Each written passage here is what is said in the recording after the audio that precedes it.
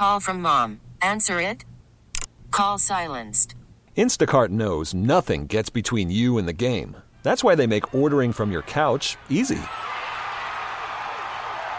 Stock up today and get all your groceries for the week delivered in as fast as 30 minutes without missing a minute of the game. You have 47 new voicemails. Download the app to get free delivery on your first 3 orders while supplies last. Minimum $10 per order. Additional terms apply. Let's go out to the Orion Fuels Announcers Convenience Stores guest line. Truly sets beyond convenient. We'll find Mary Kay Cabot. She covers the Browns for Cleveland.com. Forever. Man, like, you gotta go. Yes. You gotta go like that. Mary, thank you for the time. Much appreciated this morning. I played for 3 teams, moved twice, and now live in Florida and do radio in Florida. She's still on the beat in Cleveland. It's a long time. You know what, Leroy? You know what the one constant is for players when they come back to visit the Cleveland Browns? Actually, there's 2. It's me and Tony Grossi. They can always count on that, right? Wait, I tell everybody down here stories about Tony Grossi because every city has a Tony Grossi. Just that guy. When we played, he was considered Negative Nancy, and every city has one. I'm serious. Well, it was funny because when we saw that viral clip go, and I texted it to you, he goes, it had to be Tony Grossi because we didn't even know who the reporter was at the time. I knew who it was. The reporter was like, oh, I know who that was. Of course. They have here. It would be Omar Kelly. Oh, 100%. Right. But you know what? Reporters, old school reporters like that, really come in handy when people want what's going wrong with a team. To sort of be exposed, examined, analyzed. So there's a lot to be said for that sort of thing. Well, I will say this, Mary, that the difference between back then and now is that with social media, you don't even have to confront. You don't even have to ask the questions. You can just put it out on Twitter. Whereas the one thing I'll say about Tony Grossi is you can say what you want about him. He would ask all those questions. It wouldn't be social media. It wouldn't be in an article. There would always be a question and an answer, whether you like the question or not. Right. And I ask those kind of questions too. And a lot of people don't like the questions, some of the questions that I ask either. But, we're trained to ask the questions that need to be asked. And a lot of times they're the questions that people want the answers to, or at least 50% of the population wants the answers to. The other 50% doesn't want to hear it. But there's a lot to be said. And as we move forward in the internet age, I think people will even have more of an appreciation for the old school type journalists that do it the way that it's supposed to be done. Well, what's this year been like, Mary? Because this has been the first time in a while the Browns have had to deal with expectations. Like, it were a nice story last year, and everybody was hyped to have Baker Mayfield. But, all the hype, bringing in Odell, all that stuff. How is this year differed from years past? Well, it's been more disappointing than in years past because of those high expectations. Fans really expected this team to win the AFC North this year. I expected them to win the AFC North this year. And so there's a lot of disappointment. There's a lot of anger. Now, right now, people are encouraged by the fact that they have won 2 straight games, and they're probably going to beat the Dolphins this week.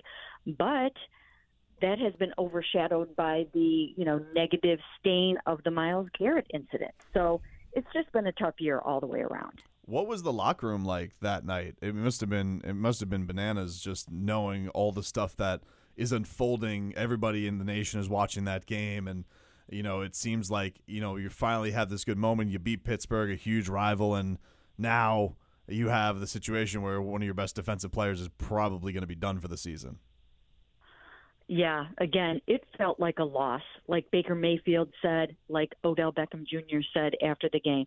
It felt like a loss because you knew that you were losing Myles for a period of time. And also, the other reigning sentiment, I think, was that everyone in that locker room knows Myles, knows him as a person. I know him pretty well myself, just in terms of a beat writer and player covering him relationship.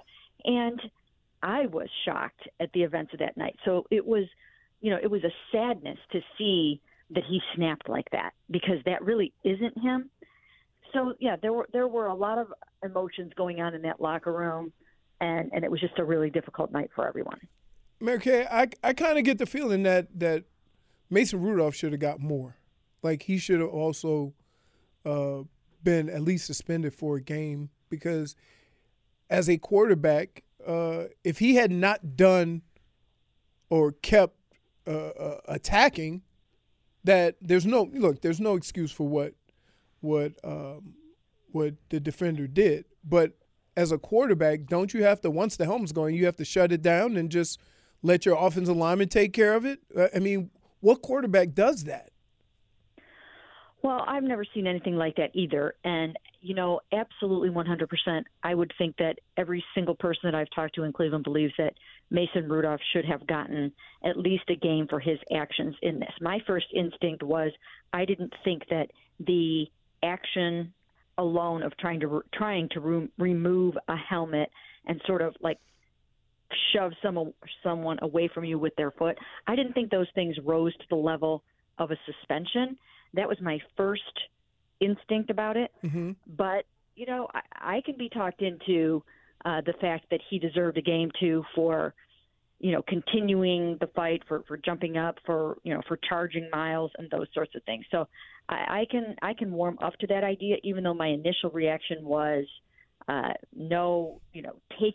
to take off a helmet and shoving someone away doesn't rise to the level of a suspension. Has there been any insight from anybody, either off the record or anything like that, as far as, did he say anything to Myles Garrett? Because as Leroy made the point earlier in the show today, this is a guy who got sucker punched by a stranger. Right, he got punched in the face on the street and didn't retaliate. It's bananas to think that, even with what we saw physically Mason Rudolph do, that was what made Myles snap. I mean, I know that you maybe go into a different game mode, but it's pretty wild to hear everybody say from a personality standpoint, this isn't what this guy is about, and then we see him turn into that. Yeah, you know what?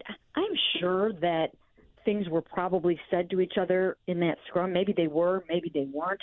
No one has really said yet. I've asked a few people. I don't know if anyone asked that of Myles directly after the game, because I was in with Freddie Kitchens in that press conference when Myles was actually speaking in the locker room. Right. After the game. They did not bring him to the podium. And so I don't know if Mason actually said something that further incited Myles. I don't really know. It was just a crazy heat-of-the-moment thing where both guys were just over the top, frustrated, upset, angry, and it just escalated to the point of, unfortunately, no return for Myles. I mean, not literally no return, but to the point where Myles would love to have that moment back. And it's just so unfortunate all the way around. Now, can he even be suspended this long? Like, indefinitely for something that happened on the field? Because what I've been hearing is that technically the NFL can't suspend him indefinitely for actions on the field. I haven't seen anywhere that they can't do that, but I also haven't seen anywhere in the policy that they can. It doesn't specifically say a player cannot be suspended indefinitely for an on-field transgression. I haven't seen that.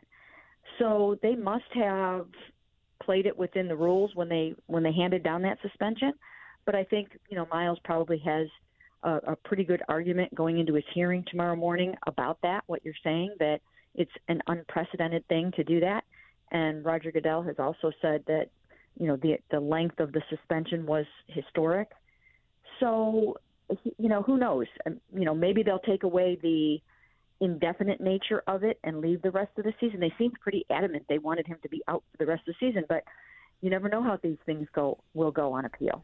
So we saw that Freddie Kitchens said leading into this week he thinks that his team is going to be able to put the Myles Garrett thing behind him. Is that because he feels they're better equipped than most to handle distractions because they've had a lot this year, or is it because he's taking on the 2-8 Dolphins? Well, I don't know that I don't think he means it's because they're taking on the 2-8 Dolphins. I think he means they're going to make every effort to pull together as a football team, that he's going to see to that the team leaders on the team are going to see to that. And we talked to a number of those leaders yesterday, and they basically said as much, that, they're going to do everything that they can to keep this team pulling together instead of apart. So before we get you out of here, Mary, a very important question must be asked of one Leroy Horde, who you know very well. How do you feel Leroy Horde would fare in a fight with a current 79-year-old Chuck Norris? Who do you have in that It's fight? a long story, but yeah, I would probably put my money on Leroy because I see Leroy's temper. 79. Look, I said I don't care who he is. He's 79. End of story. It's Chuck Norris, though. I don't care. That's TV, dude. 79 is old. He's a legit martial artist. But we're sitting here questioning Tom Brady, and he's 42. Yeah, but Tom Brady's a thrower of football. It's not a thrower of fists. All right. I got you. Mary Kay Cabot, thanks so much for Mary the time Kay, this morning. thank you very, very much. We really I'll appreciate talk it. to you soon. Okay, thanks, guys. All righty. All right, that is much appreciated. She's Yes. we go way back. Finally, somebody who has your back. This episode is brought to you by Progressive Insurance. Whether you love true crime or comedy, celebrity interviews or news, you call the shots on what's in your podcast queue. And guess what? Now you can call them on your auto insurance too with the Name Your Price tool from Progressive. It works just the way it sounds. You tell Progressive how much you want to pay for car insurance, and they'll show you coverage options that fit your budget. Get your quote today at Progressive.com to join the over 28 million drivers who trust Progressive. Progressive Casualty Insurance Company and Affiliates. Price and coverage match limited by state law.